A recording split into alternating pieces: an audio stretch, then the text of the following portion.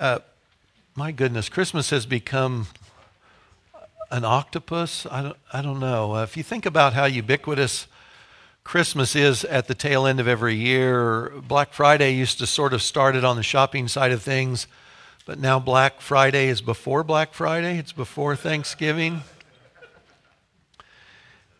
Yeah, and then it extends. If you figure you go to the stores to return or exchange gifts afterwards, it's definitely more than the month of December. So there's a lot going on too, by the way, for all kinds of people. The American culture has certainly changed dramatically in the last 50 years or so. What Christmas means to you or to me may have no resemblance to what Christmas means to someone else, to your neighbors, folks you work with, etc. It may simply mean gift giving. It may simply mean getting together with family or friends around the holidays, which is, of course, a great thing too. If someone asked you, what is Christmas all about? What's your short answer?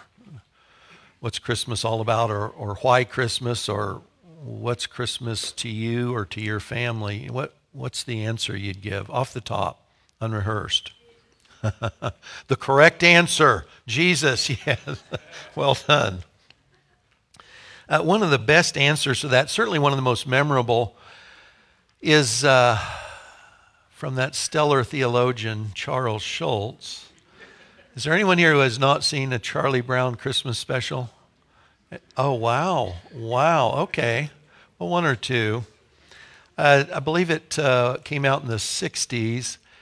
And really, I suppose it shows, just by way of what a TV special made then and was airing then, maybe the difference in where we are today versus then.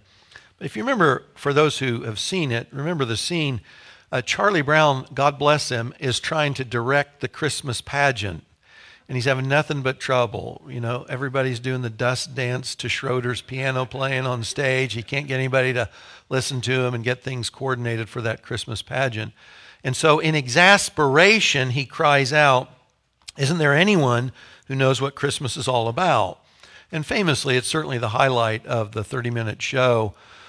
Linus goes to center stage, the house lights dim, the spotlight comes on Linus, and Linus quotes Luke 2, verses 8 through 14. And this is what he says. "There were in the same country shepherds abiding in the field." By the way, I hope you hear Linus's voice, not mine. That's half the fun, isn't it? "Keeping watch over their flock by night, and lo, the angel of the Lord came upon them, and the glory of the Lord shone round about them, and they were sore afraid.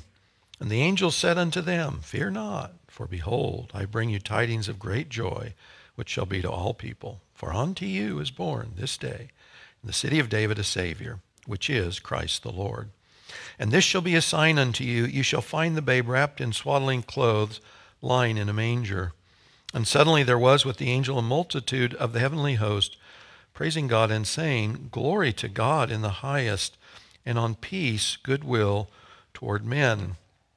Linus concluded that's what Christmas is all about, Charlie Brown.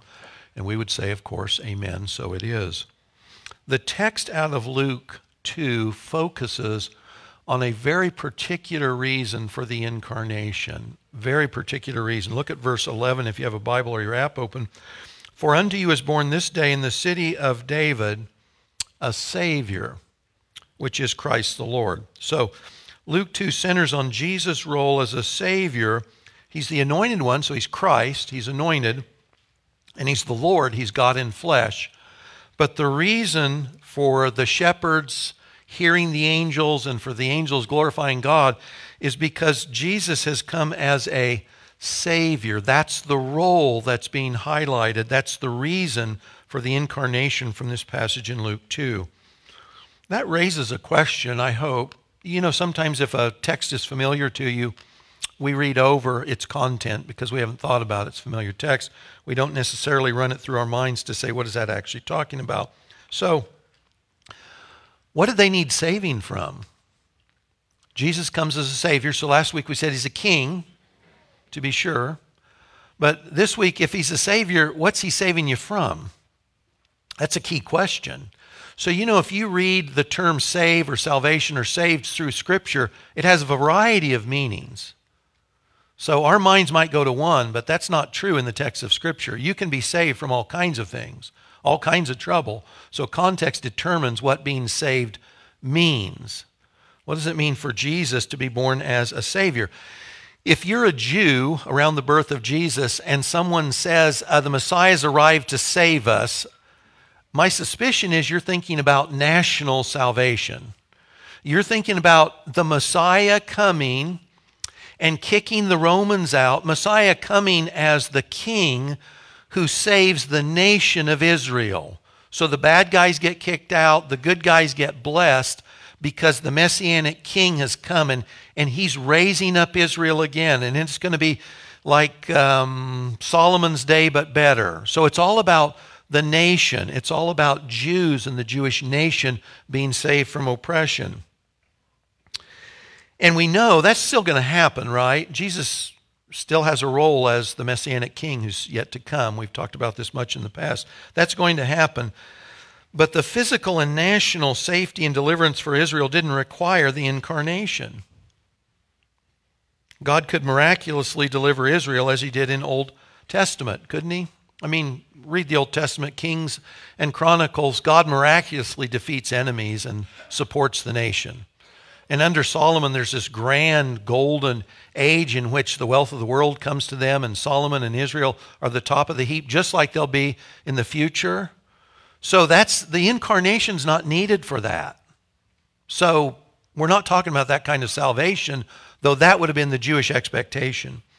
In Luke 1, Zechariah the priest, who late in life with his elderly wife, had a little fella called John, we know as John the Baptist. Zechariah, after he regained his voice, the little boy had been born, he says by inspiration of the Holy Spirit, this is Luke 1, 76 and 77, talking to and about his son and about the role his son plays in introducing the Messiah. This is part of what he said. You, child, his son John, will be called the prophet of the Most High. For you will go before the Lord, Jesus is Lord, to prepare his ways.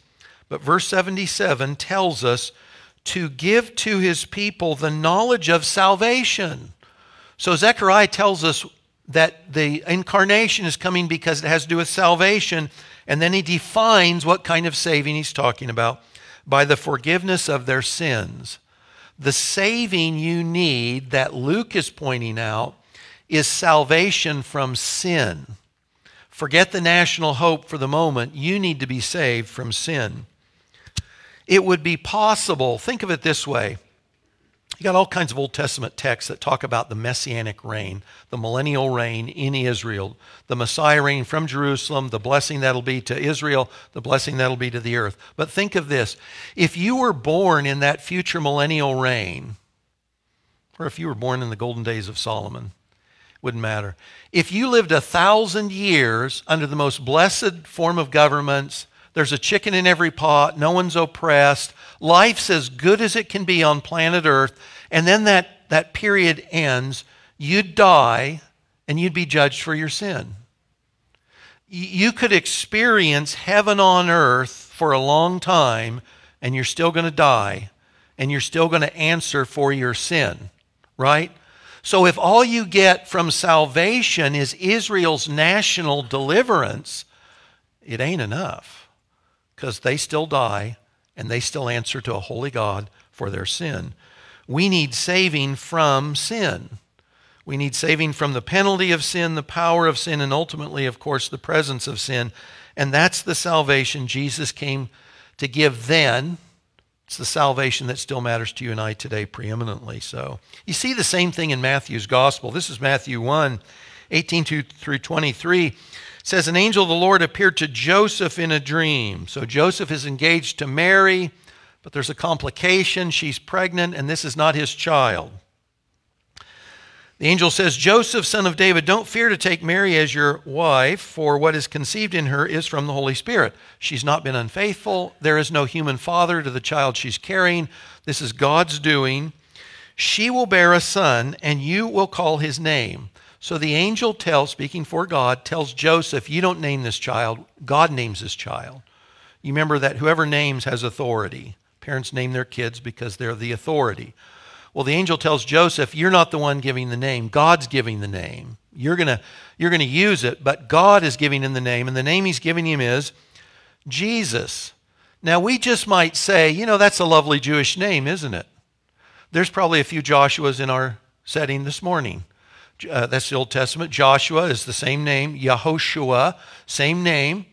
So Joshua, the book of Joshua, the hero of Israelite faith from back in the day, lovely name, right? But that's not why God the Father says he's going to be called Jesus, is it? Because Jesus in Hebrew means God saves. And this is what he says, you'll call his name Jesus, for he will save his people from their sins.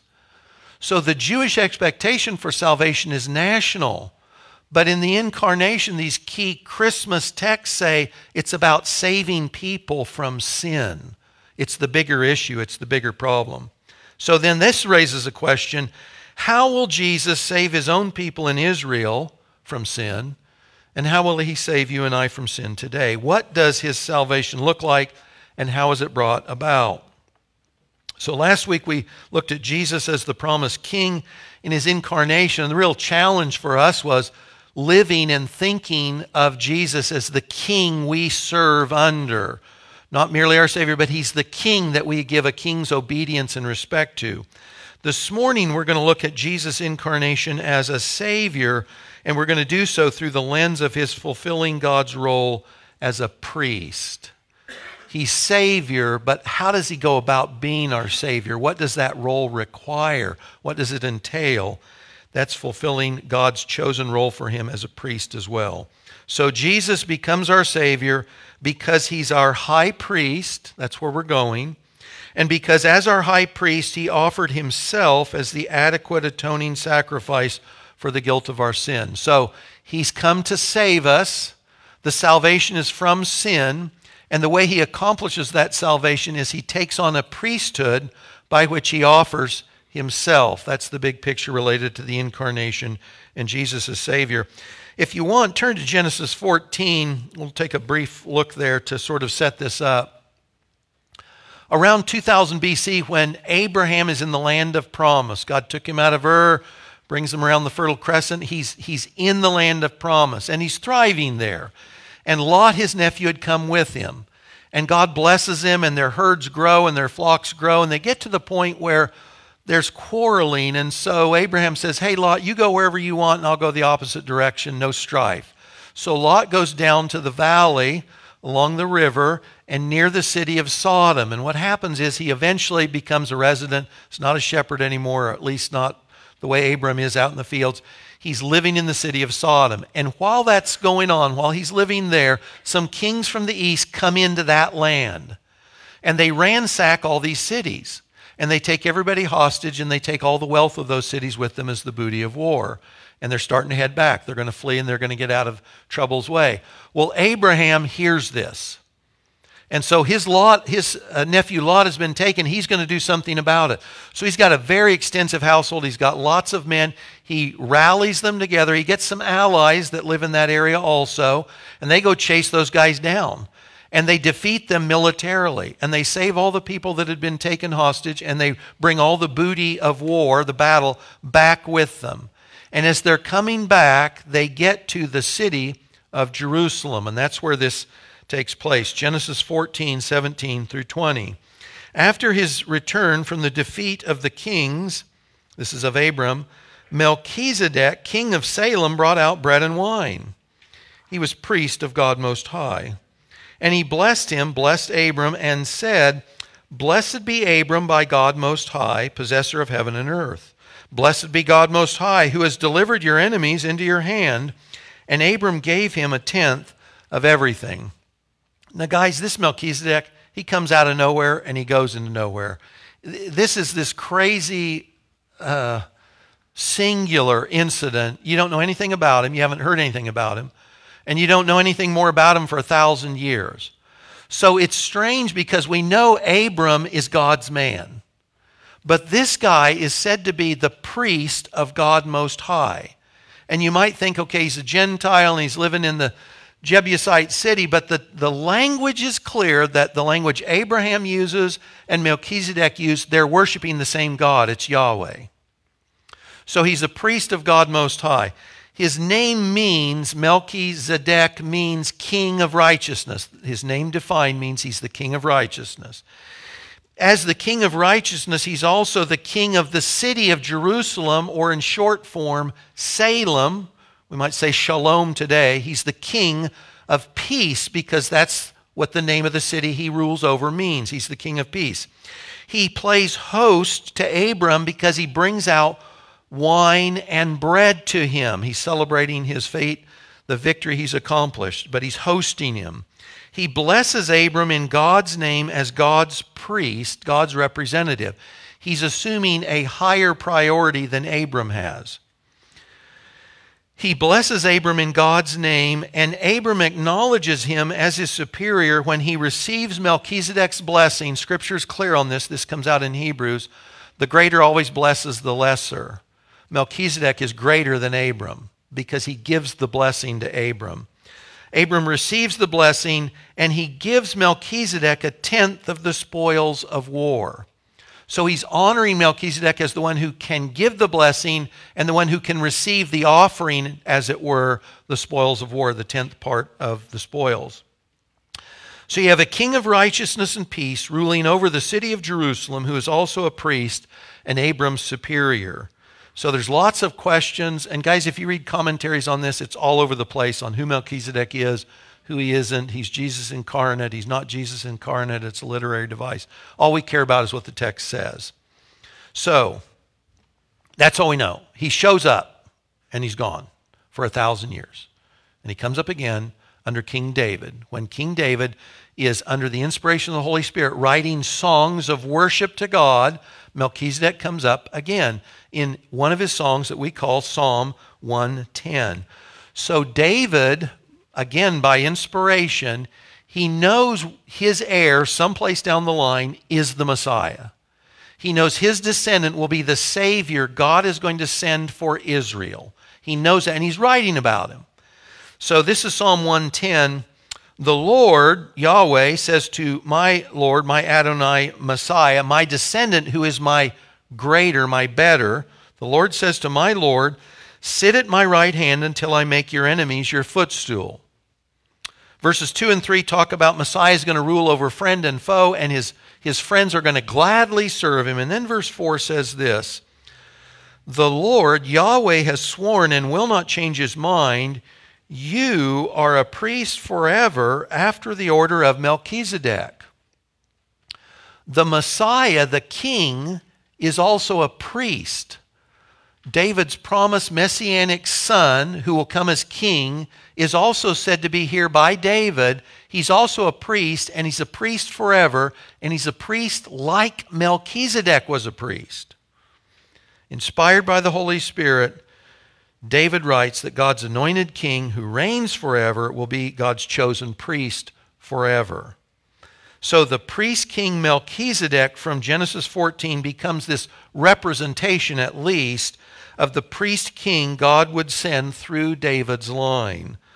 In Psalm 110, we see that the Messiah would not only be king who would reign from Jerusalem forever, but he would also be a priest forever.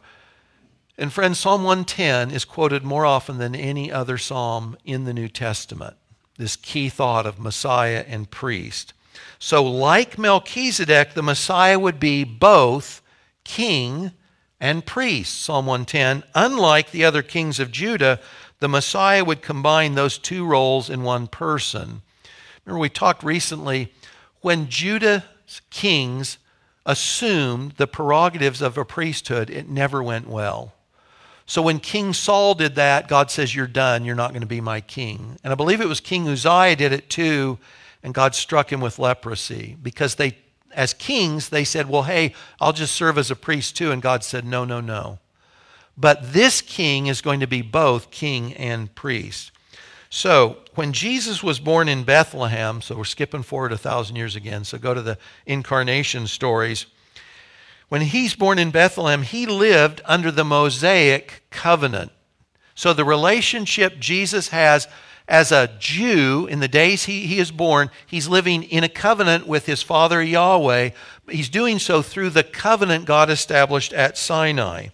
The tribe of Levi provided the priest. The descendants of Aaron were the high priest. So Jesus was presented at the temple under that priesthood that was given at Sinai.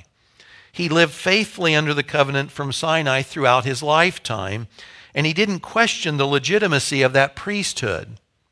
But here's the transition. Luke 22. When Jesus celebrated what we call the Last Supper with the disciples, he presented bread and wine just as Melchizedek had to Abram. Now we know it's the Passover meal they're celebrating, but we don't want to miss the intentionality. God's showing us this is what Melchizedek did, and this is what Jesus is doing. But now he takes the bread of the Passover meal, and he said it would represent his body soon to be broken in crucifixion for their sins. So it's not having to do with deliverance from Egypt from here going forth, but the bread that's been presented by Jesus to his followers, it's going to represent his body broken for their sins, for their salvation. And he said that the wine they drank that night as part of the Passover meal would now celebrate his blood about to be shed on the cross for their sin. And he said that this blood was the blood of the new covenant. This is a big theme, but his blood on the cross is the blood of the new covenant, which means the old covenant is coming to an end. So the old covenant was instituted with sacrifice and blood. If you remember, you go way back, Moses, I think it was goats and lambs, and he sprinkles the people with the blood. He said, this is the blood of the covenant. Well, here's the new covenant. Jesus says it's going to be in my blood. Jesus was instituting a new covenant under which our sins could be fully forgiven because they would be fully covered by the death of our Savior King, the Lord Jesus. The book of Hebrews, which is where we're going to spend pretty much the balance of our time, demonstrates that the old covenant God gave at Sinai could never adequately save anyone from sin. Anybody who has this thought that I can do something by which my sins can be forgiven, it's a mistaken notion from start to finish. And if you start in Genesis 4, in the first offerings of worship you see by Abel, up to and including the covenant God made, and by God's command, remember, they were offering animal sacrifice. Blood was being spilled for sin all along the way, morning and night. And you sinned, you went and you made your offering. In the Day of the Atonement, the high priest makes an offering for himself so he can make an offering for the people. There was blood being shed all the time, and guys, none of it did any good for anyone's sin. They were all pictures of the perfect sacrifice that would come.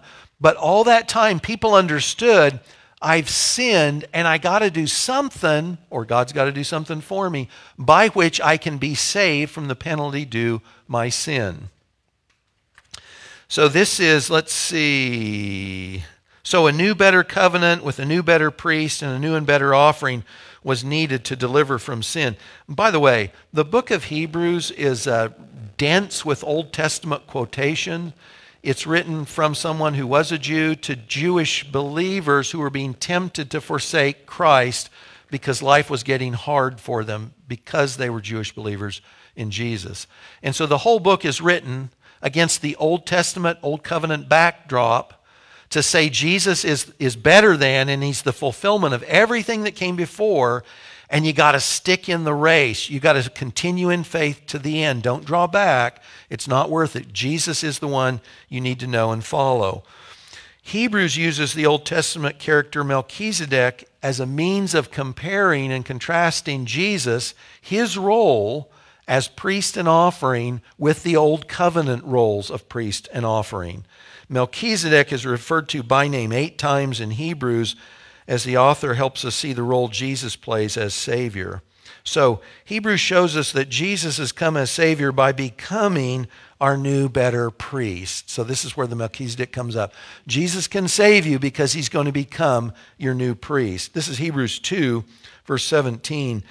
Jesus had to be made like his brothers in every respect so that he might become a merciful and faithful high priest in the service of God to make propitiation for the sins of the people, to make a sacrifice adequate to reconcile a holy God with sinful men. Had to happen. That's the reason, Hebrews says, for the incarnation. Jesus, God the Son, had to be made like one of us. Hebrews 3:1 calls Jesus the apostle and high priest of our confession. The apostle, the sent one of God, and the high priest of our confession. Hebrews 4:14 through 16 says, "Since then we have a great high priest who has passed through the heavens." So this is Jesus' post-resurrection ascension back into heaven, which Hebrews tells us is the real temple. It's the real place. Everything on earth that is this image, the tabernacle, the tent, or the temple of Solomon, it was representations of what really existed in heaven. So Jesus has passed through the heavens, Jesus the Son of God. Let us hold fast our confession. We don't have a high priest, Christ now, who is unable to sympathize with our weaknesses, but one who is, in every respect, tempted as we are, but without sin. Let us then with confidence draw near to the throne of grace, that we may receive mercy and find grace to help in time of need. So, I love that verse 16. With confidence draw near to the throne of grace to receive mercy and find grace to help in time of need. Now, guys, this is the new covenant. Now, put this in contrast for just a second. Hold that thought. So, Jesus, this is talking about the benefit of the new covenant, Jesus' blood. What did the institution of the old covenant look like? So, Exodus 19 and 20. You know, when God instituted the old covenant, he didn't say, draw near with confidence to the throne of grace. He wanted to scare the pants off the Jews, and he did. So they're at Sinai, and God showing up is fire and thunder and lightning and a blaring trumpet that just gets louder and louder, and it's an earthquake, and God speaks. And you remember what the people do? They say, Moses, you go listen to him. We can't get there.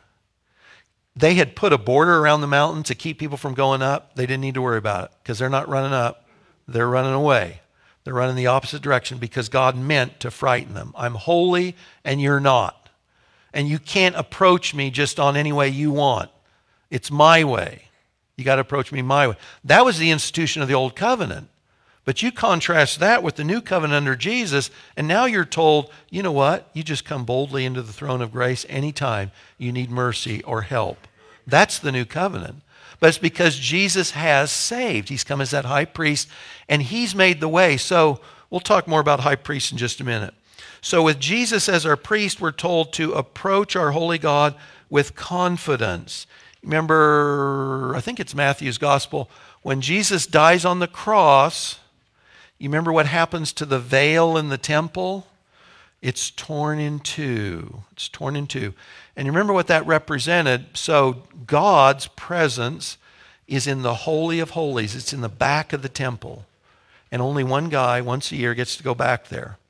So it's the Holy of Holies. So that veil being ripped in half, it exposed the Holy of Holies to the holy place. And of course, thereby, if the doors were open, to the rest of the nation. The rest of the courts and the rest of the nation. It symbolized that the way to God was now open. And that's what we're reading here in Hebrews, that Jesus as the high priest, he's gone before us into heaven itself, God's real temple, so that now the way is open for us to follow him. He made the way for us as our new high priest to follow him right into heaven, right where God's at, anytime we have a need. Absolutely different than the old covenant. Do we pray with confidence? This is, I hope that you love to pray. And I love, by the way, Larry's being here on the 31st. That we can draw near with confidence anytime we have a need to God. That's the thought. So you could think of it as God is my Father and he wants to hear every little thing. What's going on? Every little thing. But when we think of God as holy and the eternal Yahweh, here's the thought, well, he is holy and he's set apart from men. But Christ has made the way, and so now he invites you to come straight in to the holiest place you can get before the holy God, and you can pray with confidence every time you need some grace and some mercy. The way's open. Don't hold back. Go right on in. You know, the office is open. The door is open. Come right on in. That's what Jesus has provided for us. Guys, the degree to which we draw near with confidence is dependent on the degree of our confidence in the one who's made way for us. So if we know Jesus as high priest has made the way fully open, then we know it's safe to go in. We can follow him because the way truly has been made open. This is Hebrews 5:5. Christ did not exalt himself to be made a high priest, but was appointed by him who said to him, "You are my son, today I've begotten you." Now, this is just like Psalm 110. That's a quote from Psalm 2, which is a kingly messianic text. Then he says, verse 6, as he says also in another place, now quoting Psalm 110, "You are a priest forever after the order of Melchizedek." Now, it qualifies this, describes it. In the days of his flesh, Jesus, he lived like a priest. He offered up prayers and supplications with loud cries and tears to him who was able to save him from death. And he was heard because of his reverence. Though he was a son, he learned obedience through what he suffered, and being made perfect. Now, this isn't a moral perfection. This is, he is perfect as a high priest because he's been tempted and suffered just like we are tempted and we suffer. So the human component of Jesus knows what it's like to be tempted and suffer. And that's why he can be a perfect high priest. He became the source of eternal salvation to all who obey him. And guys, obedience in Hebrews 4 is faith. Obedience is faith in Christ. Faith in Christ produces works of faith, but in Hebrews, obedience is faith. Being designated by God as a high priest after the order of Melchizedek. Here's that theme again. Hebrews 6:20, Jesus has gone into heaven as a forerunner on our behalf, having become a high priest forever after the order of Melchizedek. So Jesus saves us by taking up the role of high priest in a new covenant. So the question becomes, what offering does this new high priest present for himself and for us? The answer is he offers himself. Jesus, our Savior, as our new high priest, offers himself as the means for our deliverance. So think about the role of a priest. The role of a priest, he's a mediator. And he's got two aspects to his role. So one aspect is, as a mediator, he represents God to men. And so in that role, the priest, so to speak, this is especially true of the Levitical priesthood. If you read texts out of Ezra and Nehemiah, when the covenant community is back in the land of promise after Babylonian captivity, the priests read the word of God to them. They remind them about the covenant and they explain it. Well, that's the role of a priest who's heard from God. So he's met with God, and now he turns and he faces men, and he gives men God's word. He communicates the truth of God to them. Malachi 2, I think it's verse 7, says, "The lips of a priest should preserve knowledge, and men should seek instruction from his lips, for he's a spokesman of the Lord of hosts." That's that role. He represents God to men. But the other role is he represents men to God. And what you'll see throughout is that when priests represent men to God, it's always with sacrifice, it's always with offering, and it's always with a blood sacrifice. This is Hebrews 7, verses 26 and 27. "It was indeed fitting that we should have such a high priest," that's the priest, "holy and innocent, unstained, separated from sinners, and exalted above the heavens. He has no need, like those high priests, Old Covenant, Old Testament high priests, to offer sacrifices daily." You remember they did lambs morning and night every day. "First for his own sins," that would be on the Day of Atonement, "and then for those of the people, since he did this once for all when he offered up himself." So God says Messiah is a priest like Melchizedek forever. And we say, okay, well, he's a priest, but he needs an offering. And this tells us what he offers is himself. So the high priest that institutes the new covenant does so by offering himself. The offering Jesus brought to God to represent us was himself. And guys, this is John 1:29, isn't it? You remember John the Baptist sees Jesus walking by and he says to his friends, "Behold the Lamb of God who takes away the sins of the world." That's this. So Jesus is the priest, and Jesus is the Lamb of God who is offering, as it were, himself. Jesus as high priest offers Jesus as the Lamb of God for the sins of the world and for our salvation. That's how he saves us. This is Hebrews 9:11 through 14. When Christ appeared as a high priest of the good things that have come, he entered once for all into the holy places, not by means of the blood of goats and calves, but by means of his own blood, thus securing eternal redemption. In other words, once redemption has been accomplished, you don't need any more offerings. If you've got one offering that's adequate to cover sin, then the offerings are done. If the blood of goats and bulls and the sprinkling of defiled persons with the ashes of a heifer, this is referring to the way blood was shed for the sins of people under the old covenant, sanctify, make holy for the purification of the flesh, how much more will the blood of Christ, who through the eternal Spirit offered himself without blemish to God, purify our conscience from dead works to serve the living God? So the writer is saying there was a temporary benefit to those animal sacrifices, the blood of those sacrifices. It was for a moment, but it could never be more than for a moment. We needed something eternal. We needed a one offering for sin that was good for eternity, and that's what's being said. That's what Jesus offered. Hebrews 9:26, he has appeared once for all at the end of the ages to put away sin by the sacrifice of himself. This is Hebrews 10:10. We have been sanctified, we've been made holy.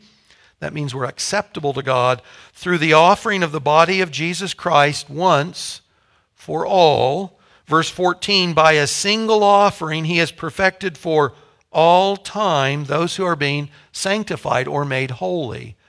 It's the eternally adequate sacrifice that means you're eternally saved by a once-for-all offering that Jesus the high priest offered, Jesus the Lamb of God.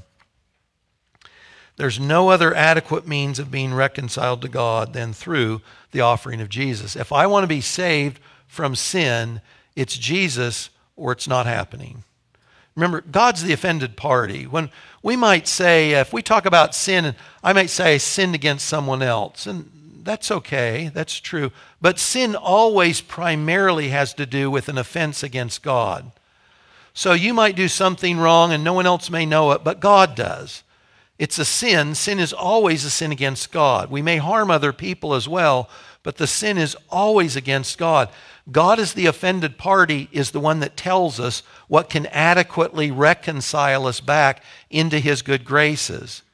He's the one that says this is the offense, this is what's required for that offense to be covered.